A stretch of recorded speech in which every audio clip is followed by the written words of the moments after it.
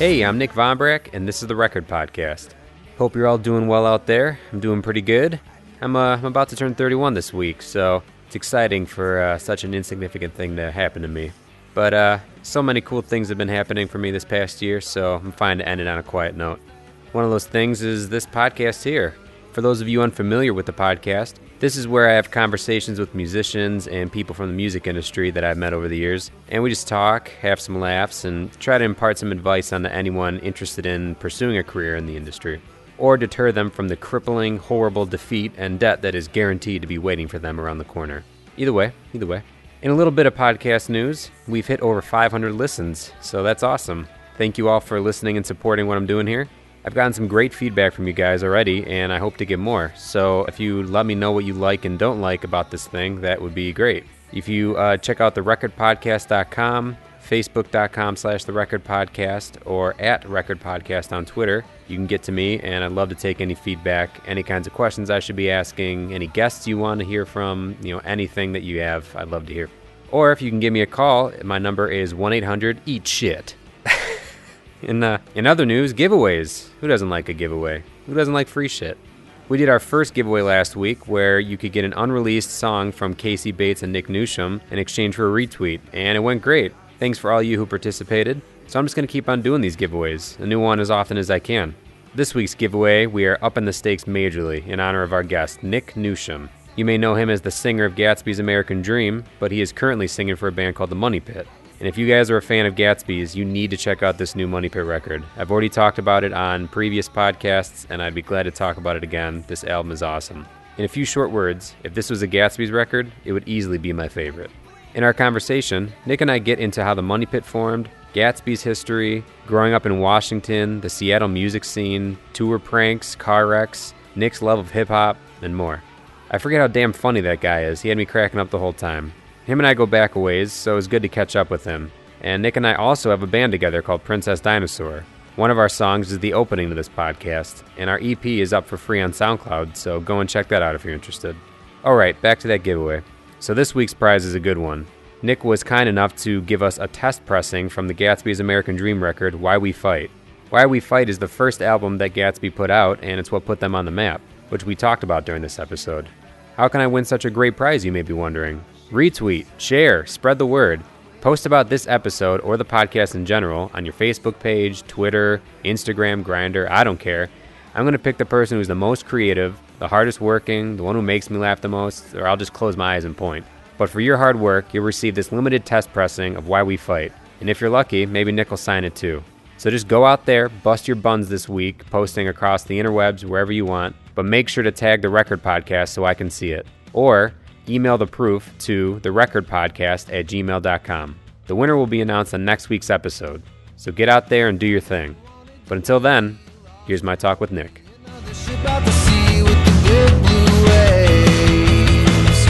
Wash over me. I clean up nice, but not today. I got a plan to pick myself up off my face again. Even when I'm at my best, I know that. Sounds kind of silky and smooth. You do sound pretty silky and smooth. I'm wearing a black turtleneck. So you're ready to do an R&B album. This isn't a podcast. Like, we're going to get this thing going. Yeah. Mm-hmm. Well, shit, let's take it from the top. Let's go all the way in the Wayback Machine and ask, how was growing up? Where'd you grow up? What was the family life like? Bellevue, Washington. Pretty, actually, like, kind of affluent area. Mm-hmm. Private school the whole way. Bellevue Christian. Intact family. Right-wing Republican Christian family. That whole stereotype. That was me. And that's you to this day. There's a bit of a rebellion that's ongoing. Ongoing Rebellion, the autobiography of Nic Newsham. Okay, I'm in. So you went to public, or no, you went to private.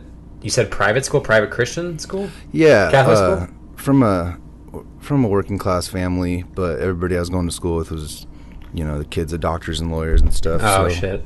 So were you on the outskirts of that, or like were you listening to different music and like not vibing that whole scene, or how was that all? When I was like 16, My buddy's older brother showed us like some punk CDs. I think NoFX, Lagwagon, Blink-182. So I was in, and but then I was told I could only listen to like the Christian versions of that. Oh, so when you MXPX. yeah, I was gonna say, so like the first bands you listened to, were they Christian bands primarily?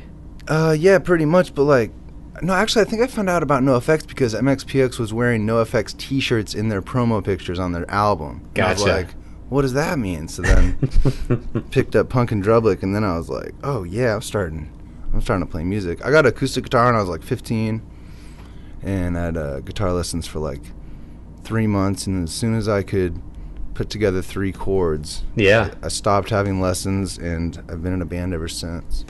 That's a good one to get started with, Punk and Drublic. Hell yeah. Oh my god.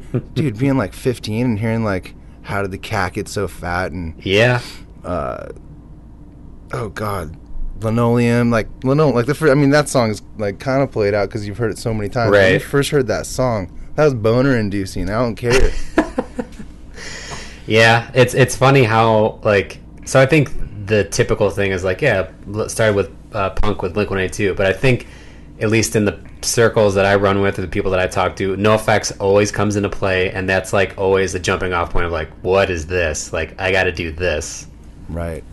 Absolutely. And then also, so being from this area, being such Christian background and stuff, it was like Tooth and Nail Records was located here. It still is. Oh, okay. I didn't know that. I didn't know that was like Seattle or Washington.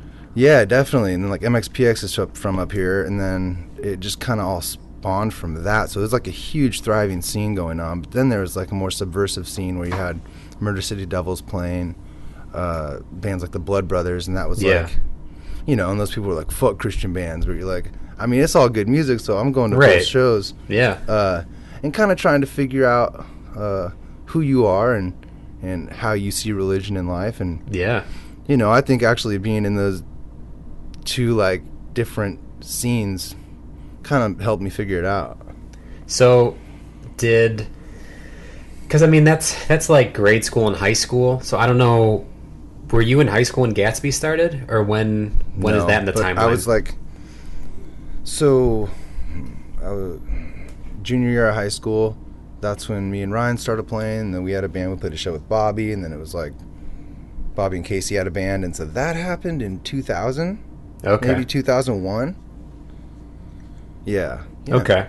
So did lyrically, like, while you're going through that kind of stuff, like not knowing religiously where you're at, and like you as a person, did that play into like your writing at all, or were you just like didn't want to, that was more like personal side? No, I mean, it definitely got no, there's a lot of questions, like questioning God and stuff like that, themes like that on like Volcano and even Ribbons and Sugar and stuff. But I guess, looking in hindsight, if I were to listen over to those records, which I probably should have done in prep, I could probably see kind of like, use it as a timeline, like where I was at spiritually, I suppose.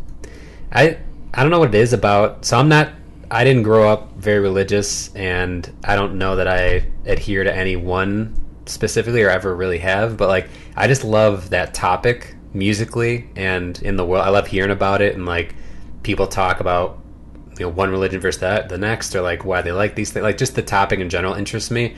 So when I hear music that kind of debates that, or like hearing like someone go transition and like deal with that on an album, like the As Cities Burn album, Come Now Sleep.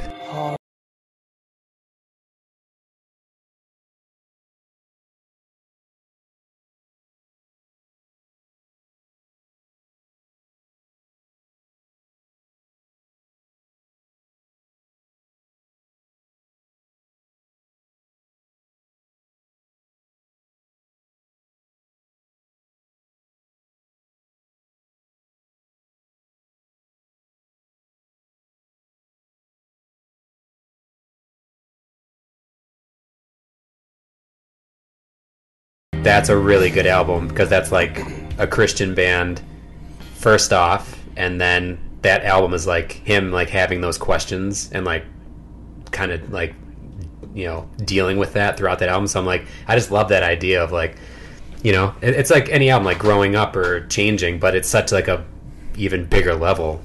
Well, you know, it's kind of funny. You think about music going back, and music used to be a thing that was like sanctioned by the church. I mean, so this has gone hand in hand with music, like from the beginning. Right. I mean, the church, I think they banned minor chords at some point because they were evil sounding. Really? Yeah, they were like evil sounding chords, and you weren't allowed to play them. Wow. Everything must be like uplifting to the Lord or whatever. Yeah. So it's just kind of funny. It's like we're still making music and we're still singing about God or lack of God or whatever, but apparently it's a popular theme. Yeah, it always interests me to hear, even if it's not specifically like in a lyric, like what I feel about God, but just like things that lead to it or like questions that people have about it. Like no one's really settled on it, and I love hearing people kind of go through that process, either be into it and then not into it and back in, or just question it ever. Like I just like hearing about that. It's always interesting to me. Tell me all your thoughts on God. Because I'd really like to meet her. Yeah. It's deep. It's deep, man. Hey, look at us collaborating again, dude. I mean, this whole thing is just about circling back, starting somewhere and then coming back to it. So this episode is just about us starting to talk, and then by the end of it, we've written a song. That'd be sweet. Well, we got our first bar. It's a sample. So that's where you get kicked off. Gatsby starts, like you said, 2000-ish. 2001. The year 2000. Yeah. And that gets all cooking. It's like a collaboration of different bands coming together.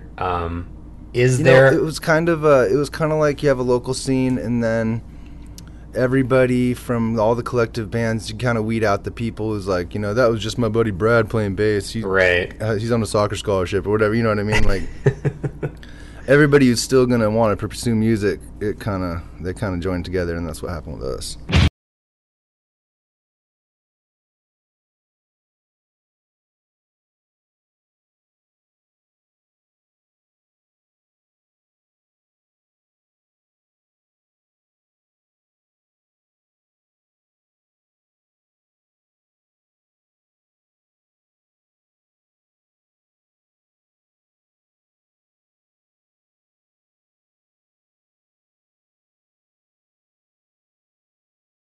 When that gets all cooking, like, is there a point where you're like, either you or the whole band are like, whoa, this is working? Or like, what do you remember, like a certain moment of like, all right, maybe we should really do this thing for real? Our first record, it was locally loved. Yeah. We played a show last night with my new band, The Money Pit, and I had this kid come up to me and be like, I threw on Why We Fight the other day. That shit's awesome. I'm like, oh my God, I was 19 when I recorded that. That's a trip. But I do remember like packed clubs with enthusiastic kids, and we thought right then that like if we can make this work here, let's take it on the road. I bet other people would like us elsewhere. So that album being the kind of moment of like clarity of like, all right, we should do this thing. What was recording that album like? Like, what mind frame were you guys in? Was it just excitement? Were you just like super hard at work, determined? Like, do you remember any of like what was going on when you were recording it? Well, so there's a local label called Rocket Star Recordings, and they signed us, Acceptance, and a cool band called Time to Fly. And I mean, they paid like a lot of money to have us go in with Aaron Sprinkle at like the Tooth and Nail Records studio. Mm-hmm. And we did like a professionally sounding record when we were like 18. So we never been in a studio before, and I remember playing a lot of Dreamcast. Nice. Kind of dates it. Like tennis or NBA 2K, or what was your flavor? No, it was like those cars that go around and you like battle each other. You drop bombs on each other, you shoot each other. Twisted Metal? No. Ah, shit. Now we got to really get into this. What was that game? I don't know. I'm not really a gamer, but we played it a lot. Nice. It's fun. Aaron Sprinkle's the man. He's working on the new Acceptance album right now. He's actually in Seattle. Yeah, anyways. So, where were we? What was he talking about? So you're recording the first album. You're in a legit studio for the first time. Yeah, and we just kind of... I mean, Aaron was so cool. It's got to be rough to be like a veteran. You're dealing with these kids, but I like to think that we were pretty responsible, and we worked hard and showed up on time, and we made a record. That thing was like, we had like our first drummer at the time, and he was like a Slipknot fan, but he could play the punk beat really good, and we used the punk beat like the whole fucking record. That's not, I mean, quite a bit. Yeah. And yeah, dude, recording that record was cool, and it kind of made us think that we can do this. We thought we sounded good. Can you? So I was just talking to Casey, and we were talking about some of the albums he did. Can you like objectively listen to that first album and like listen to it as a fan, or are you just like, ah, shit, that melody or those lyrics are stupid, or like, are you nitpicky on it, or can you listen to it and enjoy it?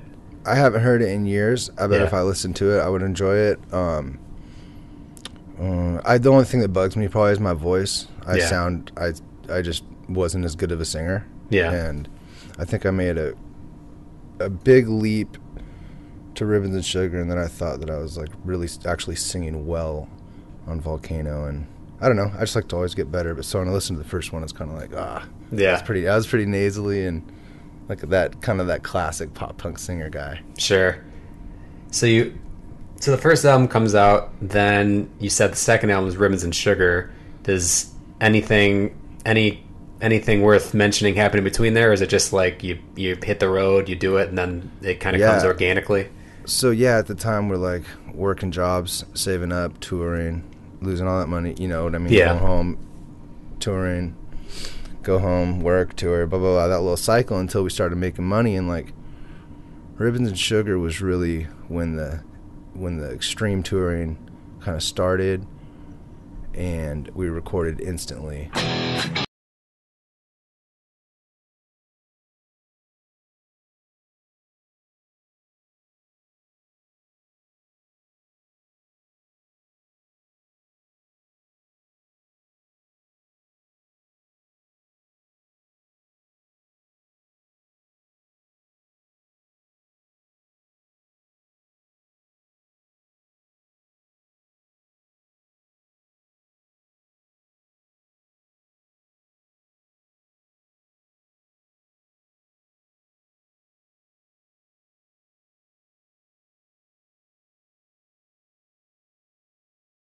Yeah, and it was cool because our label flew us down to record with James Paul Wisner.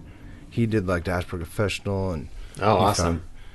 He did Newfound Glory. He did the For the Seems Forever albums. So that was like a name, especially at the time, and we were just like, wow, this is a huge opportunity. So we were just all in, tour nonstop, play any show, and went down and recorded that record. And that record was, I don't know, some people still regard it as their favorite, and I don't know, I don't think I'd disagree. Yeah, I think it's a solid album. That's the earliest back I've gone. I want to listen to Why We Fight now, but that's the earliest stuff I've heard from Gatsby. Oh, cool. Yeah, so then that fulfilled our obligations to our local label, and then after that, we just recorded an EP with Casey, and that was like the first thing he ever really did. And Johnny Minardi heard it. He liked our first two records and put it out on his little label.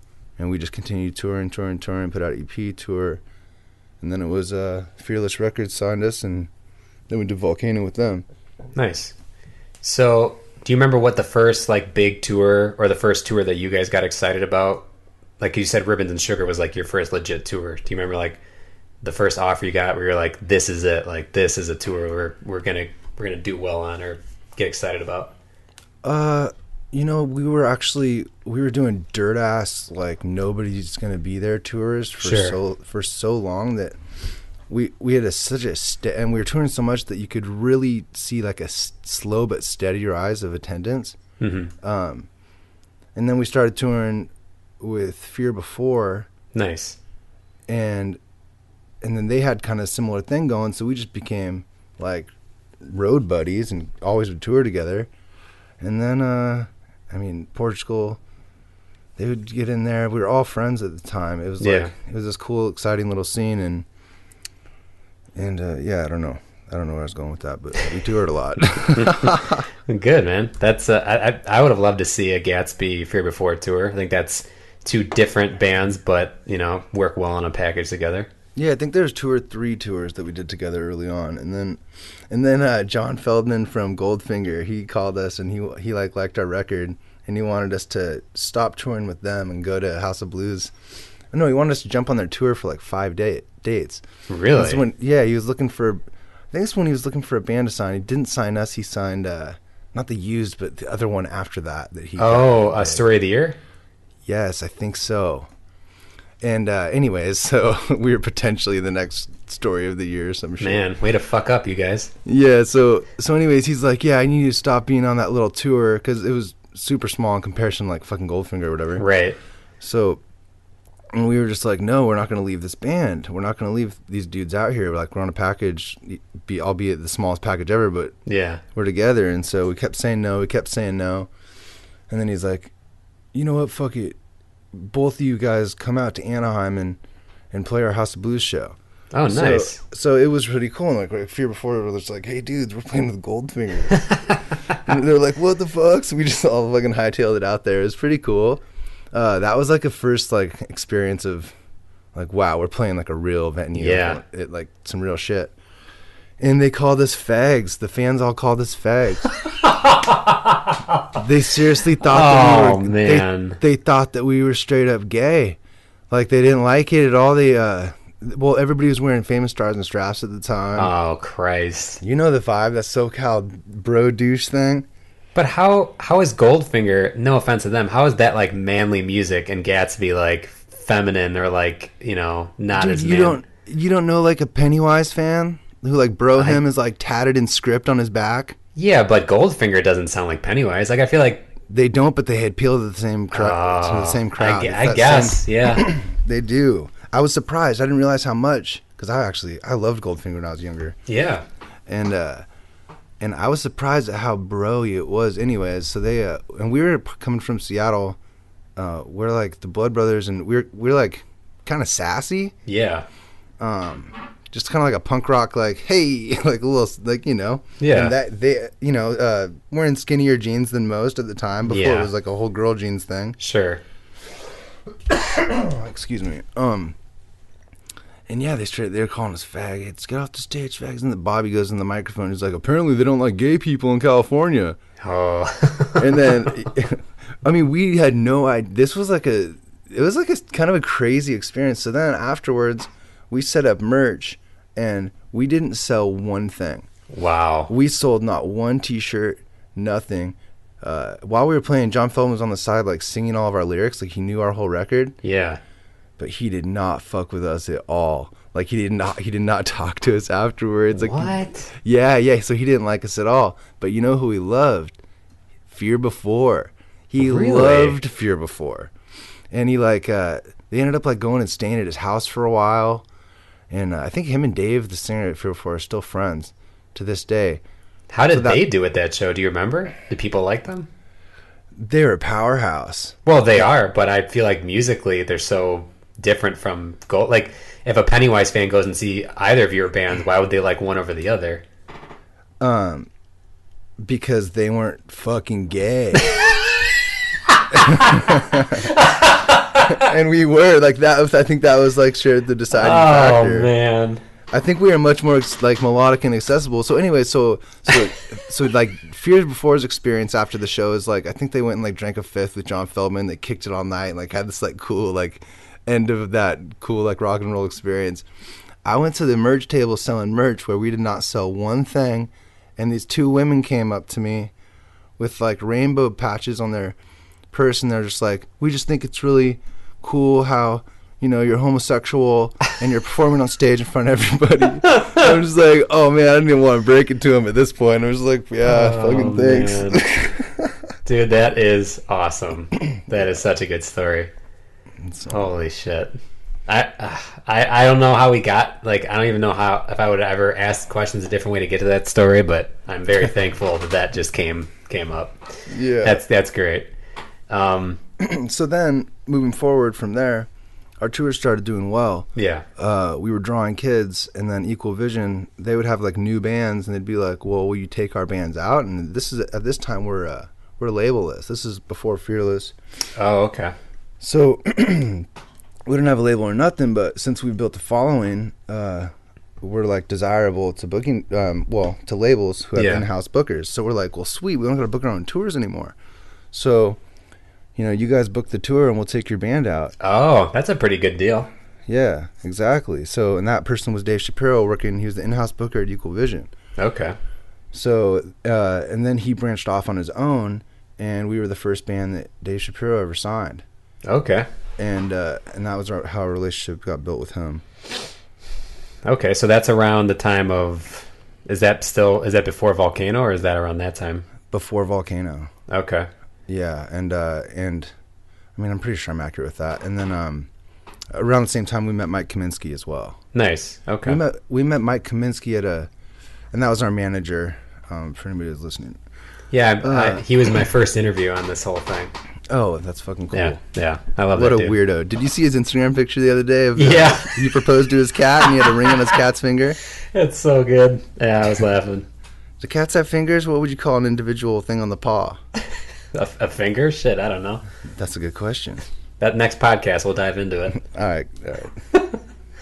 So, did you guys know? I mean, is it still just a gradual climb between records, or is it like once Volcano happens, it's like boom, like another?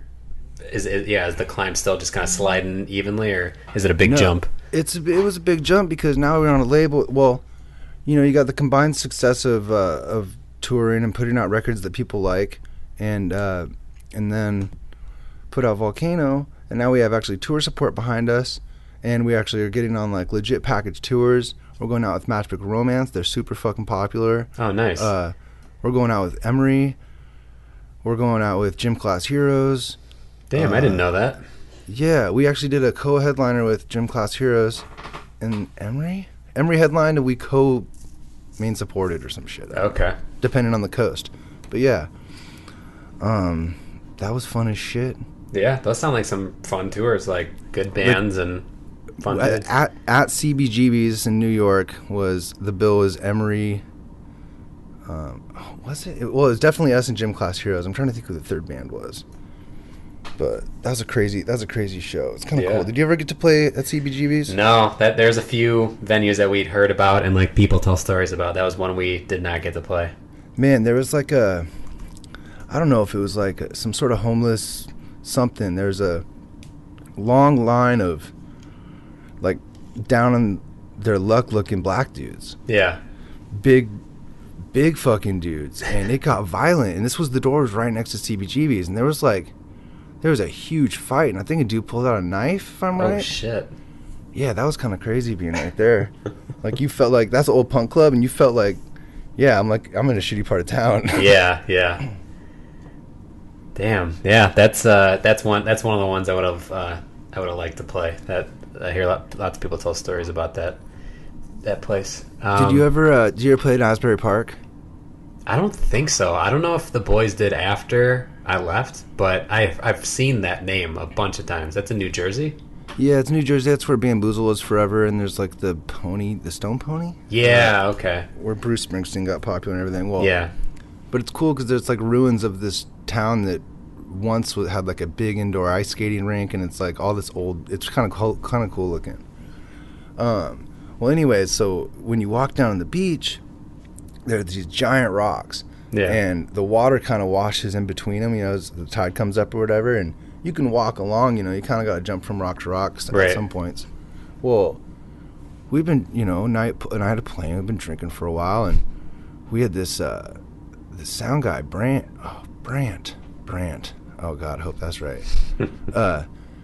He was so funny. So he slips and falls, and he wedges himself in between the rocks. Oh God! Like, with one arm down, so he's like sideways down in between these giant rocks. Well, like tide's coming in. Oh God! What a nightmare! And we're walking, and we're like, 50 feet, 100 feet ahead of him. Yeah. And we for some reason we're just like kind of go to look around, and like, where'd he go? And we see this like arm kind of, we were just like, help. Oh, God. And we had to pull him out, and he was like, he had a big belly. He was so wedged. If we wouldn't have hurt him, he would have drowned. Like, Jesus. The water would have come up. That would have been it. Yeah. That would have been almost as tragic as the time that he accidentally ate a vegetarian pizza when he was like blackout drunk and he was a vegan. Oh God. He ate a full large pizza. You would have thought the fucking world ended. The look on his face, like, I did not. Because he ate a veggie pizza, you said? No.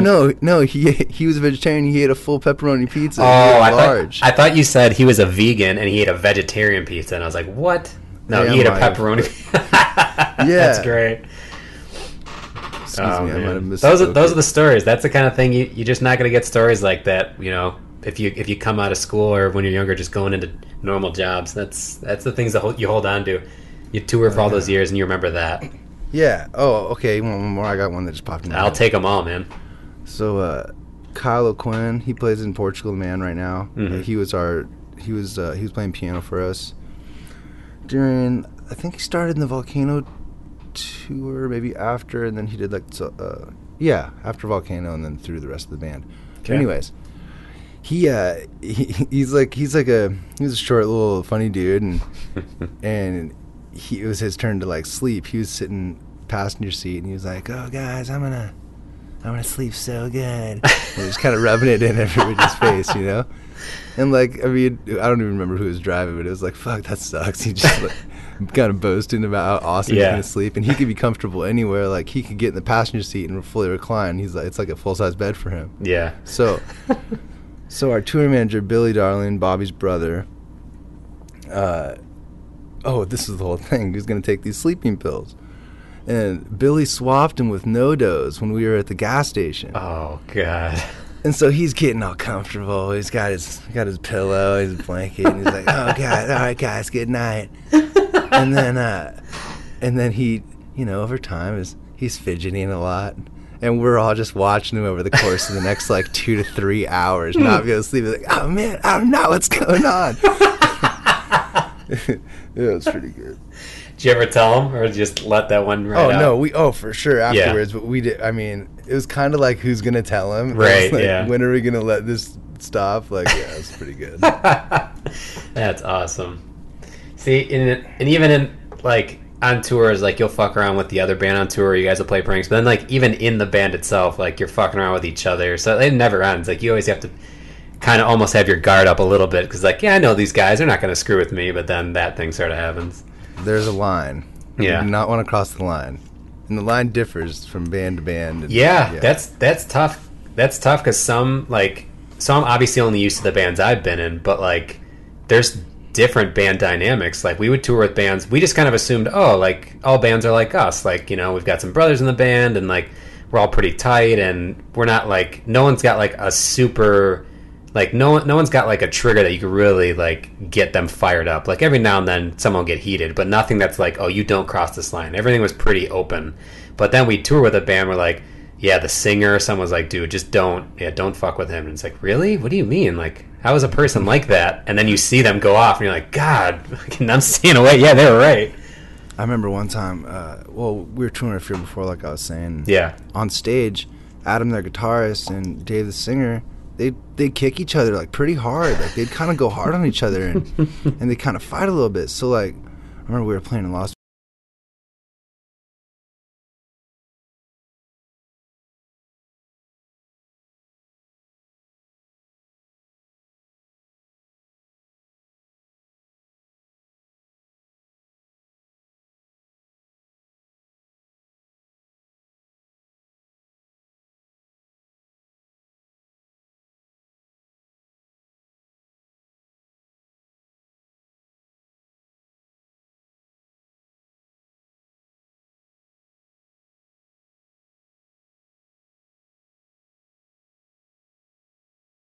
I think I pushed off a Bobby, or like I kicked him. Like I was trying to like, maybe I'm gonna implement this into the show. You know what I mean?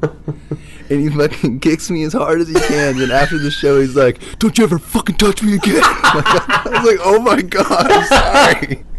That's perfect. That's like a scene in a movie. Like you see some friends palling around, or like a couple, and they're like, "Oh, they're like being fun. I'm gonna be fun with you." He's like, "Get the fuck off of me!" Yeah, exactly. Dude, there's some other things like that. So I had some friends who. I had a family friend who had a place down in Arizona, so we'd always stay with him and his family when we were down there. And they had the swimming pool with the hoop, the basketball hoop in it. And so me and my buddy lived down there, and his brother, whenever we would play, we would play hard. Yeah. Like we played pretty hard, dunking on each other, and I mean, you're not going to elbow anybody in the face, but you're Right. going to jump on them, try to get the ball. Yeah. So my band's in my whole band. Every member in my band is in the pool having a really nice, fun game of just like pass the ball around and shoot. And I come in there and I just start crushing. They're like, Jesus, Nick, what the fuck are you doing? And there I was again. God, my bad. You see it like a pattern going on here? You just go too hard, or like just too hard in the paint, or what? Dude, I just got to turn down that alpha male sometimes, and I can't. It's loud, bro. Good. That's great. Those are great. So was there? That's so funny, the Fear Before stuff, because we toured with them, later on. Like the last album they put out, that was just coming out when we toured with them.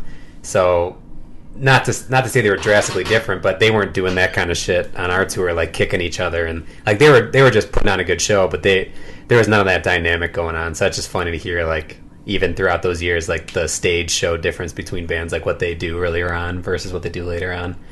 Yeah, like What's I up? think, dude. I was going to say real quick. I noticed that we used to play sober, and then later on in years of touring, we would never play sober. All of you, or But just randomly? No. Pretty well. There was times where the whole band. There was one time in Virginia where we were across the street and we were drinking Mickey's Grenades.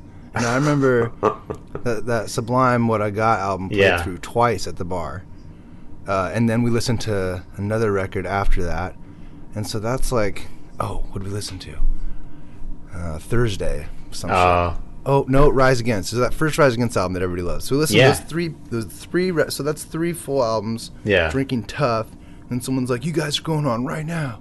Oh, God. Oh, shit. And it was like, I think that was Portugal the Man and Forgive Durden were on that leg of the tour. And they were like, oh, we're watching you guys tonight. We like blasted into the green room. We tried to like eat as much of this like catering that was sitting there. We just looked like a mess. I think Bobby or Kirk was asleep as we were like going on stage. And so we go on stage, and I mean, personally, I don't remember playing that show. We were told that it was so lame because we sounded perfect. It was exactly like it was every single night. Oh, like it was lame because they were expecting you guys to just the wheels to fall off. Up. Yeah, exactly. Like there's no way they're gonna be able to perform. And just muscle memory, dude. Like nothing. Weird. I was expecting that story to go a different way. Just all of you guys just to fall apart. No. But yeah, I'm just saying, like that's how we changed in our performance. Yeah. From going from sober to drunk. Yeah, but I don't know if anybody could tell. So lately, when I'm seeing a lot of bands' stories, like if I'm reading up on things, there's a lot of like bands getting jacked, their vans getting robbed, like just bad shit happening. Do you guys ever have any spells of bad luck, like gear gets stolen, or just like, promoter didn't pay you or whatever? Just any, because lyrically, I feel like there's songs where it's talking about like the music industry's fucked and you guys seem fed up. So I wonder if that comes from like some real shit that happened. We burned through like 3 transmissions in like a year one time. Oh, wow. And that's expensive as shit. Yeah. That's all your profits. You're missing shows. You're stuck in Duluth or some shit. Yeah. So that felt like bad luck. And then also, well, we were driving through South Dakota. It was probably 5 a.m. I'm riding passenger seat. I'm fully reclined, laying down asleep, and I hear Rudy, who's driving, scream. Oh, I look up and I see the sky, and then I see the ground, and I see the sky, and I see the ground. So it was the first black ice of the year, and we had skidded to the left, and then we flipped 3 times, landed upside down, and skidded for like 100 feet. Damn. Or, maybe it was yards. I don't know. It was a fucked up thing. Drum sets all over the highway, all gear fucked up, all the merch fucked up, and nobody hurt. Nothing. Not a scratch. Wow.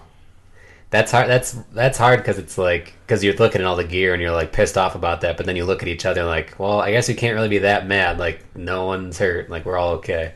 I had a full-size TV next to my head just flying around. Oh my God. You ever just think about how lucky you were? Like that thing could have just easily just gone into your temple or some shit.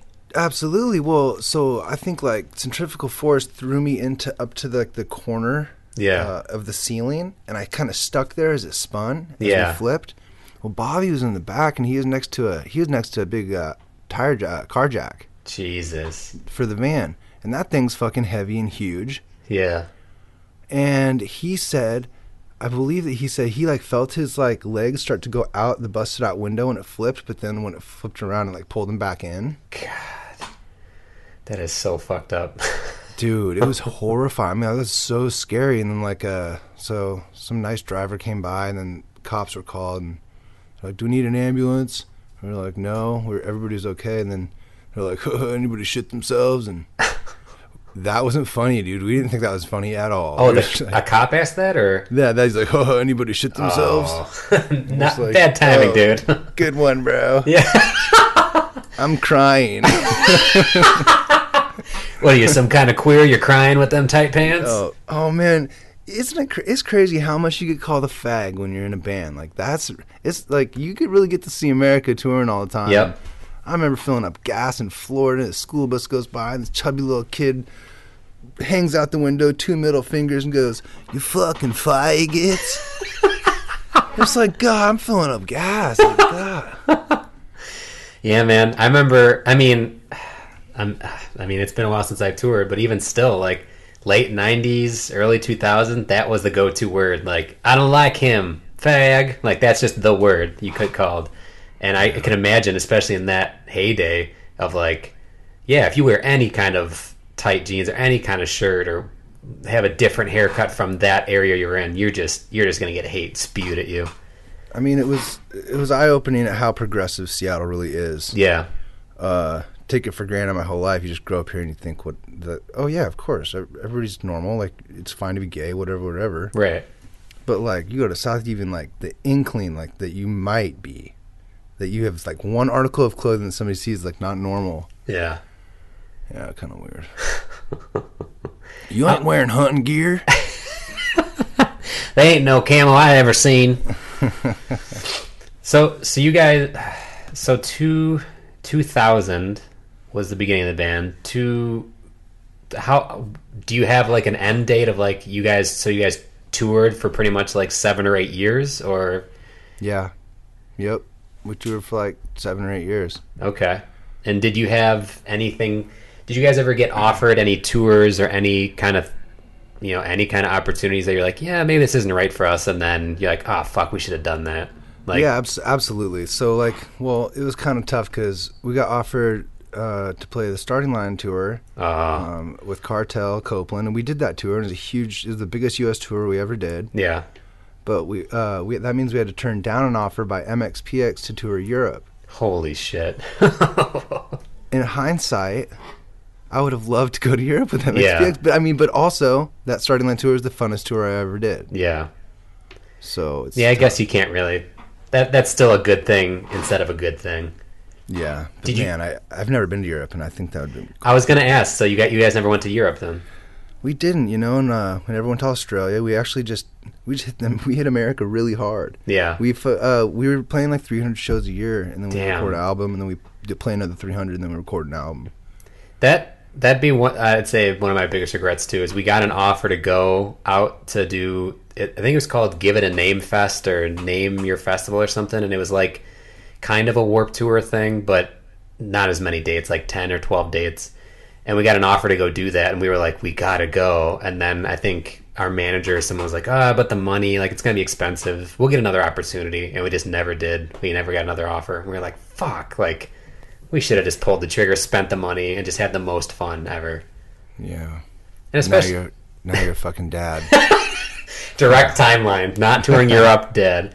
And especially because, like, I mean, all I hear is the fans over there, like, they don't need to know the band. They'll just come to a show, and they will support, they'll buy merch, and they'll show their friends. Like, it's a different kind of scene over there. So I'm always curious of, like, yeah, how, and I would have asked that had you gone, but, like, yeah, I wonder how much bigger you guys would have been, or, like, if it would have been any different to play shows there for your band. Well, I see friends' bands. Let's take Fall of Troy. They're from Seattle, for instance. Yeah. They're fucking huge in Europe. Really? they're playing giant shows. I see in Thomas's Instagram, and it's all crazy. I'm like, Damn. damn, I wish we would have toured in Europe. And then, like, we had like decent. I think we sold some records in Japan. Yeah. I wonder what we would have been like in Japan. They love American bands. Yeah. Yeah, And, like, Japan would have been awesome.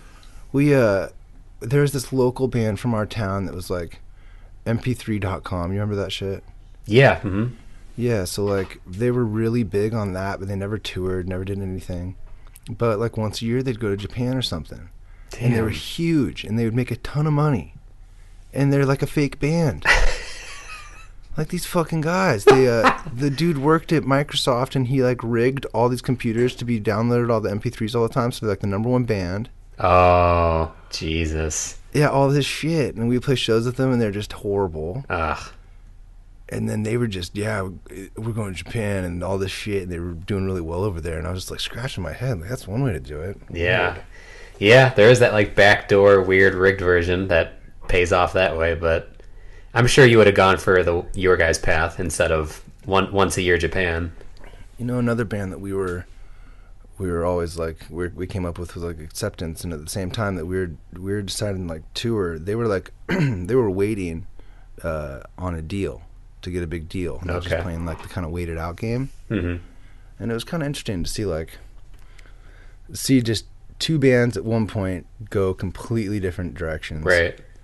And like kind of how it panned out. And it kind of turned out like it didn't really pan out for either of us for like different reasons. We toured too much. We should have been taking some breaks. Yeah.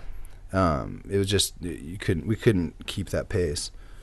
And then, and for Acceptance, it was like, yeah, I don't know. I'm not sure. Yeah. I'm sorry. You can edit that. I will not. That was like a fucking nothing story. And then Accepted. We went this way and this happened. They went this way and I don't know. No, I'm not going to edit it because I'm going to ask you, have you ever seen the movie Dig, the documentary?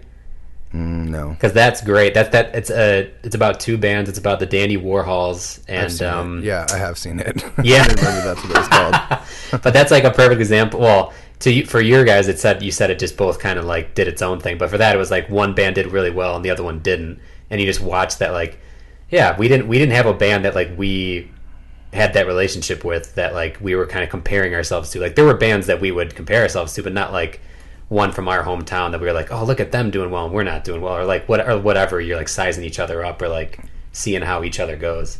Mm-hmm. Yeah, like they had signed to Crush Management, so this big management company behind them, and they're getting they're getting like some crazy I think there's like endorsement deals happening and stuff. But then like when that shit doesn't work out, like it really doesn't work out. Right. And if you're on your own, you can kind of just plug along. But now we're both making music again, and it's kind of funny. Yeah, it's kind of crazy. Cool how it works out. Yeah.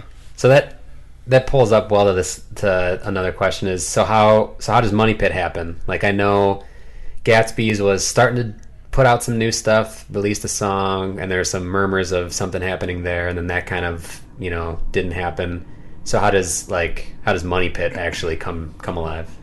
Well, we wanted to do it. We couldn't harangue all the dudes, and then so this time around, Bobby and I still want to do it. He's been sending me songs, and couldn't get all the dudes, and so we just said, let's just do it and call it a different band, and here we are. Yeah, like it's cool. It's fun. It's more fun. It's the creative process. Like we used to have a lot of cooks in the kitchen. Yeah, and that can create tension. Yeah, that can be tough. You got a lot of strong minds. Yeah, exactly. I mean, two good ideas, and then it becomes what right? What's the deciding factor in which one's used. Now it's personal. You know what I mean? I think that's a side of being in a band and songwriting that like it's something that like as you get older you can kind of learn to check yourself, but like especially when you're younger, that's like you die by your sword. Like this song, I believe in this song, don't tell me what to do with this, like just listen to me and take my lead. And yeah, it can get real personal real quick. Isn't that funny? Yeah, but you're right. It comes with age and experience and time, and then you just kind of you stop. You know when to pick your battles. Yeah. Do you look back on any Gatsby songs and think like, oh man, like there was that other idea would have been good, or like why was I bitching about this? Like this was obviously the right call. Like, do you have any of that? No. Okay. No. That's good then. That feels like every song was kind of served the best it could be then. Yeah, for sure. I think like the only complaint I've ever had about anything was self-titled. They made like this kind of grungy sounding record, but the drums sound pretty clean. Yeah. I kind of wish it was all over. I don't know. Gotcha. That's probably the one thing I've ever. I probably shouldn't even say that. Somebody's for feeling to get hurt. No, I mean, I think everyone has a different opinion of. I mean, I was just talking to Casey, and I was talking about how, you know, one of the songs on Jam Dreams I wish we would have fought for to be the longer version instead of the shorter version, and then Casey was like, "Oh, so I failed you then?" I was like, "No, like I still love the song, but you know, you have a memory or like a thing that you feel strongly about, so it can be separate. You can go, I like what we did, but I also like what we had before that." You know, I've found that like I really move on from the music pretty quick. Like once I do the record, like the song, like the way it came out, and then I don't really spend much time ruminating on it. Yeah. I'm just kind of like trying to move on to the new. Although I'm having a hard time writing right now, so. Well, I think you bought yourself some time. You put out a really good album. I love it. I've been listening to it a lot. The Money Pit album. I thought I bought myself some time too, but Bobby's just fucking rifling them out, and I'm like, I gotta keep up, and I'm not even. I mean, he's probably written a whole record or two by now. It's crazy. Well, we just work completely differently. Tell the dude to just chill out. Go take a break, man. Yeah, but the other side of it is I haven't written shit, so. Well, that's good because I'm going to start sending you Princess Dinosaur songs. Then you have double the workload. So much just to write to. Man, I don't know what it was. When we started the Princess Dinosaur stuff, I had like a wave of like, I wrote a bunch of songs, and since then I can't fucking put pen to paper. Like I cannot have, like when I pick up a guitar, it's like a different thing. Like I had a moment and I put out some stuff I liked, and then ever since then it's like once in a while a song. But for the most part, I'm like, what happened? Like it just doesn't happen anymore. Man, it'll happen. Yeah. When you least expect it, dude. That's true. That is. When you think about it, that's when it doesn't happen. And then when you don't, that's when it does. You'll be in the shower and you'll like hum a melody and you write this whole song, and then you'll get in your car and your radio come on and you'll be like, oh, that's already a fucking song. Tell me all your thoughts on God. Have you ever done that? I probably have. Yeah, I don't remember happening, but I'm sure I have. I think I've definitely like written a melody and been like, that's fucking tight, and then just like put it on a CD and just been like, oh, that's exactly what that is, and I've been listening to that. I'm an idiot. Yeah, I think guitar-wise, I'll like start writing something and I'm like, oh yeah, this is just exactly that thing. Or like, yeah, you listen to an album a lot and then you try to write music, but it just sounds like that shit. So yeah, there's plenty of that. Like the first Dr. Manhattan album, I can pinpoint like each song, like, oh, this is what we were listening to when we wrote that song. Like that's a that band song. Totally. Do you listen to Joyce Manor? No, but I've heard a little bit, but I know I should because bands that I like have played with that band and are like that band. They're really good. Yeah. That record, yeah, they're really fucking good.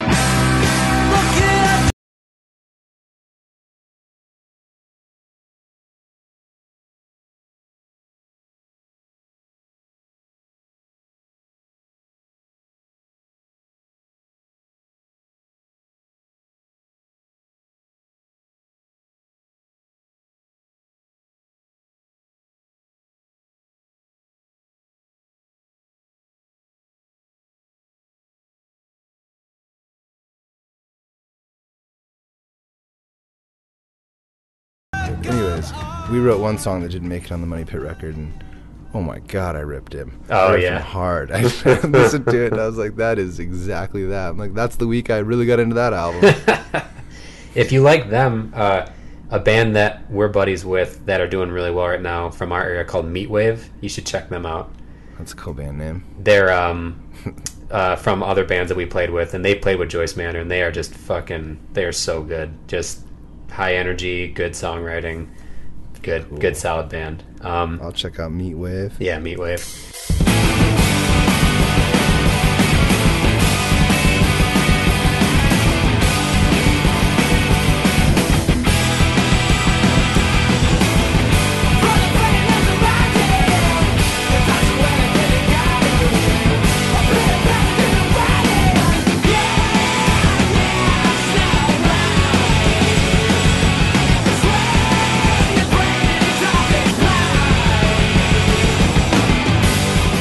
If you look back on Gatsby, do you have a favorite song, or is it like too hard to pick between favorite kids, that sort of ideal?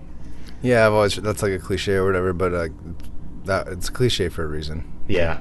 Do you have an album you lean more towards, one that like represents the band the best, or like one that you just like feel stronger towards? I think the block between Ribbons and Sugar, Land of Lost Monsters, and Volcano, I think that we were like on some hot shit. Yeah. The last record, I mean, I love so many things about Self-Titled, but my voice was shredded from touring so much. I would have loved to had like maybe like a month or two to just kind of like chill out and then sing and really give great vocal performances. Yeah. I mean, we were going for more of a raw recording anyways, and it kind of lended itself to that sound, but I still think that I personally could have sang better on that. Yeah. Do you, I can tell you what my personal favorite Money Pit song is, but is it the same thing? Do you even have one, or can you just not pick? Oh, it changes, but I'd love to know what yours is. Blackout. Oh, cool, dude. Isn't that just like the pop punkiest banger? But I love like the lyrical like cadence of parts of it. I don't know the words, so I can't throw it back at you, but there's just like the little quick little rips of lines. Yeah, like when Bobby sent me that riff, I was just like, yeah, who's riding in the back? Yeah. I'm like, that's so, I just have to do that right there. I love it. I love it. Like, I can tell you have, and it's not to say it feels like hip hop or rap, but I feel like when someone has that, they listen to that music, I feel like you get like different cadences and different ways to deliver lyrics and stuff that I feel like I'm like, that comes from that world, or like that is just like an interesting way to like take a spin on that line. You could have just said it normally, but you like zip through it, and I love it. And just the feeling of that song, it's a ripper, man. Like I was telling Casey, I was listening to that album yesterday at work, and it's when I love the songs on it, but when that song kicks on, that's like, okay, I'm going. Now I'm just ripping through this. Awesome.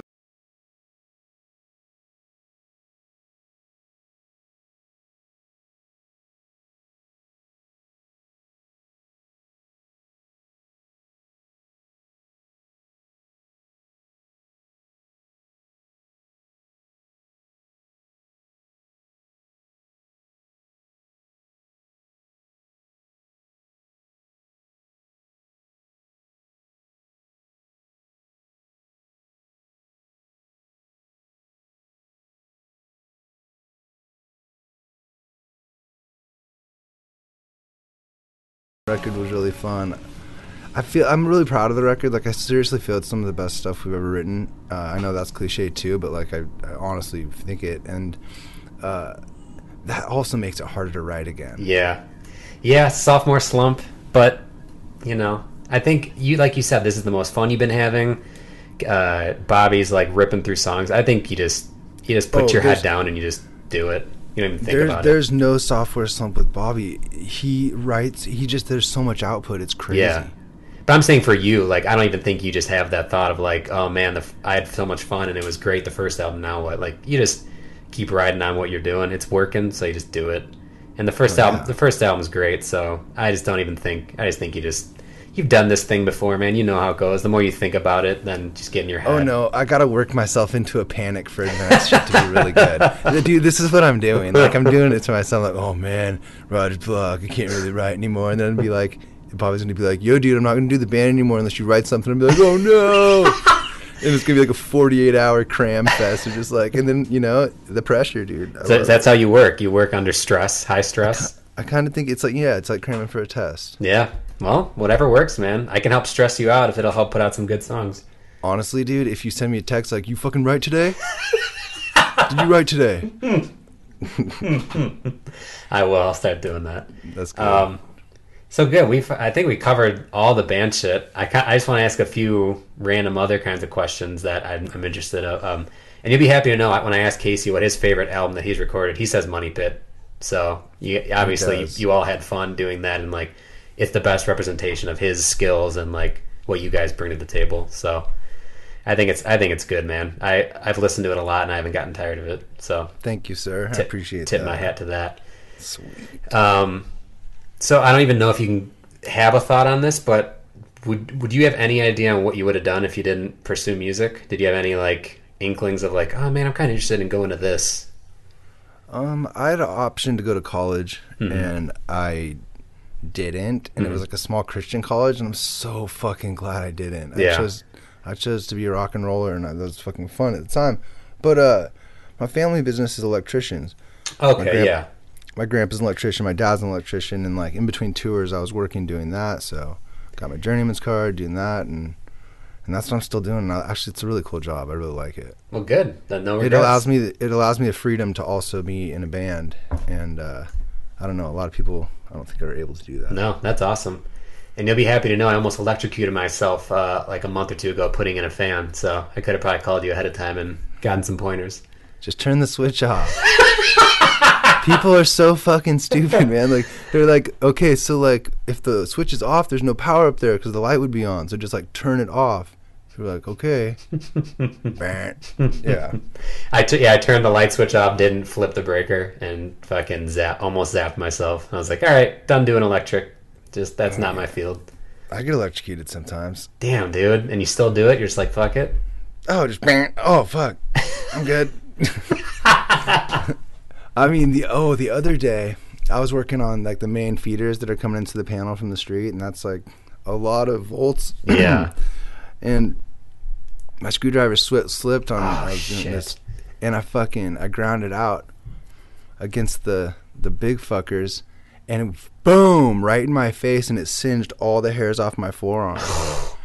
If I would have been touching that with any part of my skin, like probably a fraction of an inch. Jesus Christ. I've had a couple close calls, dude. And you just keep going back for more. That adrenaline rush. I mean, like, I've probably had two legit close calls in my 10 years. Okay. Still, though. I mean, that's all, yeah, like you said, you could have sneezed or blinked one way and just fucking donezo. Maybe. At least pop a finger off. Pop! Just keep rolling. Who needed it? Oh, yeah. So I asked Casey this, and I want to get your opinion on it. I was hoping it'd be more controversial, and I don't think it's going to be, but so Casey marries your sister, and I was kind of hoping, was that weird at the beginning, them dating? But he was just like, no, man, Nick was all about it and totally helped me out. I was like, oh, come on, no weirdness? No, like, my whole way of being a protective older brother was, well, hey, if I can have some say in the dude she ends up with, I can vet him, and I know he's a good dude. That's true. That's legit, and Casey's a fucking good dude. Yeah. I'm so glad that they're married. There was a good family feeling when we recorded Jam Dreams, like, you know, you were around, Brooke was around, like, all kinds of people, and it just felt like a good little, we didn't feel like we're at a studio, we're at a house, but it was like when we got there was a party, when we left there was a party. It was just like, man, we should move out here, this is fun, like, this is a good time. Those parties were fun. Yeah. And speaking of which, Casey told me he's going to get me that Newsham cheese dip family recipe because I gots to have that. Oh, okay. Yeah, man. Oh, it's the holidays. The food's coming out. Oh, man. He said that your guys' holidays are like 50 people strong. Yeah, we got a huge family, and everybody lives here. I don't have like one family member that lives out of state. That's awesome. I would love, because I got family kind of split all over. So, I mean, we have, 10, 12 deep, but like I would love to be at a holiday event that's just like, 50 strong. Yeah, you say it's awesome until like you're running to the gas station for another sixer, and you see your fucking uncle, and you're like, oh hey. Uncle Tim, I didn't want to see his ass. Come on, man. Yeah, I was super baked, and I saw my uncle at the grocery store the other day, and I was like, oh hey man. I mean, like, so those holiday parties are like 50 strong. Yeah, everybody's a right-wing Republican Christian. Oh shit! So it could get a little heated, I'm sure. No, there's a vibe. They all agree on everything, so I just like to throw little barbs out there every once in a while. And you just walk in the room. And you're like, "Hey, anyone think Obama's good?" And just dip out. Like thoughts on the Middle East crisis. Then just see you later for like an hour. But it's kind of funny. So like my grandma, she'll be like, "Oh, Obama's just the worst." And I'll be like, "Economy's pretty good though." like what's grandma gonna say to that? You know? I would just love to go in and be like, they still haven't found his birth certificate, huh? And then just dip out and like leave a phone recording or something just to get some of that. Yes. So yeah, holidays coming up. I got one. Yeah. No, hold on. So literally, my parents and their friends. I went to dinner. God, this is an outing. No, but they were saying some people think that Obama's gay. Oh, good. Good. You want to know why? Please. Because he made gay marriage legal. And so I'm like, because I was like, whoa. You guys and you and your friends were talking about this last night, and they were saying that my parents said that their friends were saying this, and that they all legitimately thought he was gay, and I couldn't believe that. It's 2015. You're like, well, if you like gay people, you probably are gay. We talk about gay a lot in this podcast. I'm probably going to name this podcast like just being gay with Nick or getting gay. I got my dick out. You don't? I mean, we can start this thing over and really. I mean, so you're just wearing a black turtleneck and you have your dick out. So obviously you're ready to do some kind of R&B, smooth, silky album. I look like a hairy Steve Jobs. That's good, man. That's good. So, any bands you're into now? Any albums what are you listening to? Future. I got to get into that. I heard the Drake and Future stuff, and I just don't know if I've heard the right songs yet to like click onto that. That whole album's a banger, dude. Yeah. So 27 years old, or like, you think of all the people who put out. There's that whole thing like Kurt Cobain, Jimi Hendrix, Lil Wayne was putting out tons of mixtapes and like changed the whole hip hop game when he was around that age and addicted to an opiate. Well, I think Future is legit addicted to opiate. All he sings about is lean. Yeah. And I think he is straight up a drug addict, and he's prolific right now. He's putting out album after album after album. They're like legit good, like so much content. Yeah. So I'm like, so what? I gotta smoke to just put out a shitload of records real quick. That hip hop mentality. Yeah, you got me. I need some lean. You got me hip to Big Boy solo stuff. When I went to Seattle and we played that show, you were listening to his first album, and it got me into. I love that album. And the second one was really good. Vicious Lies and Dangerous Rumors.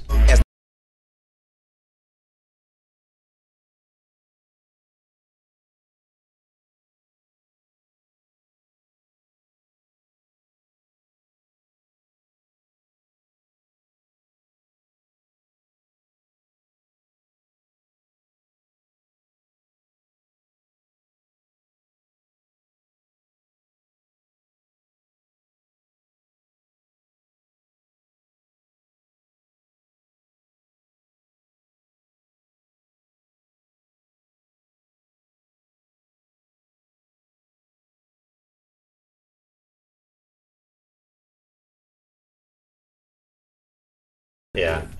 Yeah. A lot of I wish good him and production. Andre would get back together. I mean, duh. But Yeah. yeah. So Future, and that's mainly what you're listening to? Yeah. That Future Drake album's getting a lot of spins. Yeah.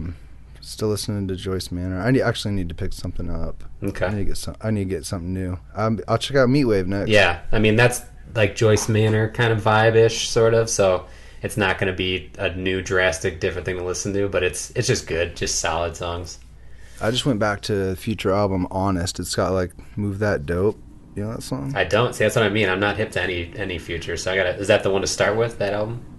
Listen to Move That Dope. Okay. That song. It was a huge hit single. That album spawned like 5 or 6 hit singles. Like,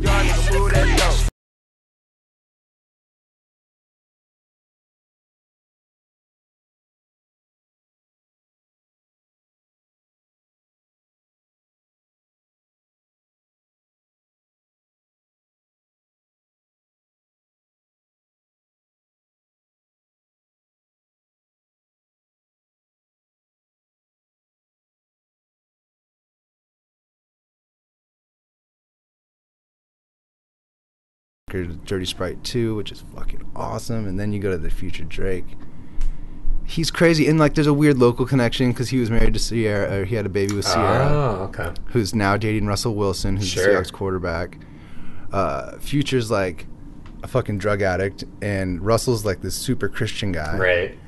and then like there's like pictures of Russell Wilson with the kid's name, which is Future. They had the baby they had's actual name is Future. Wow.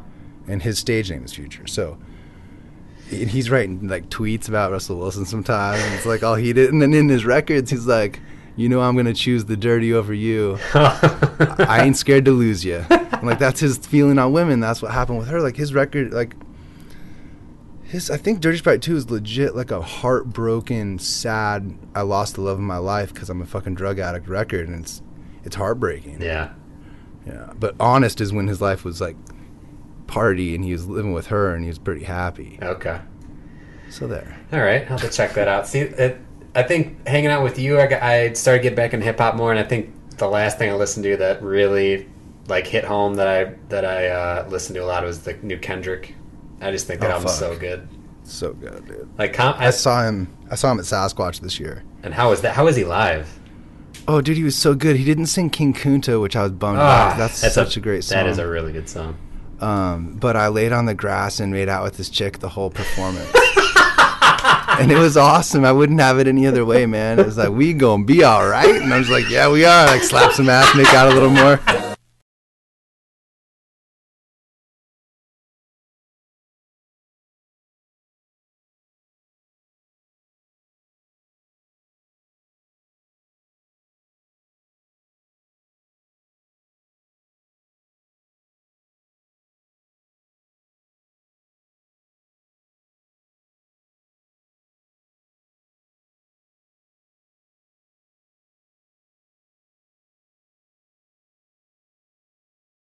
Every time I hear that chorus, I'm just gonna think of that, just you making out in a field somewhere. Yeah. Ah, man, that's so good. He did, what's that on his first record, the freestyle one? Oh, I think I know what you're talking about, yeah. Mad City. Yeah. I think that's it. Anyways, he did the chorus of Pirus and Crips all got along. They'd probably be around at the end of the song. Yeah. And he kept doing that on a loop for like 30 minutes. Wow. With the live band getting more intense and more intense, real jazz fusion-y. Yeah. And he just kept doing that, and he was just nailing it home. It was fucking cool. Yeah. Yeah. I think I mean, you know more the scene than I do. When I hear stuff, it's typically like, you know, it's hit mainstream or it's more a bigger deal or someone I used to listen to. But like that album especially, like when I listened, I was like, this is like a whole other level. This is shit that like it was like listening to No Effects for the first time or something. I was like, this is different. He's special, absolutely. Yeah. Yeah. So good, such good production and like writing and lyrics. Yeah, it doesn't even it's like a whole other thing. It's like it separates itself from the genre. I still think I like the first record better. I know Matt and Adam and them, and Andrew love the first album, and I like it too, but I think it just clicked for the second album. But I'm going to go revisit the first album because I know people love that album. I think the second record is more of an accomplishment. It's more of a work of art. Yeah. But as far as like what I want to throw in my car, right, it's probably the first record. Yeah, I think that's how a lot of people feel about it. So are there any bands that you toured with or any bands that you listened to? It might lean more towards touring, but like that like never took off or that no one you thought had heard of that you wish would have gotten bigger. Like this band. Like I feel like everyone's got like a little hometown band or something. That's like, man, we brought them on tour. We tried to help them out, but it just never happened. Well, see, not really that way, but like I say, this band Waxwing. Yeah, it was. That's where Rudy came from. That's our drummer. It was his band prior, and Rocky Vodolato was the singer. He decided to go solo. His brother Cody Vodolato was playing guitar for the Blood Brothers. Yeah, and he played guitar for Waxwing. So when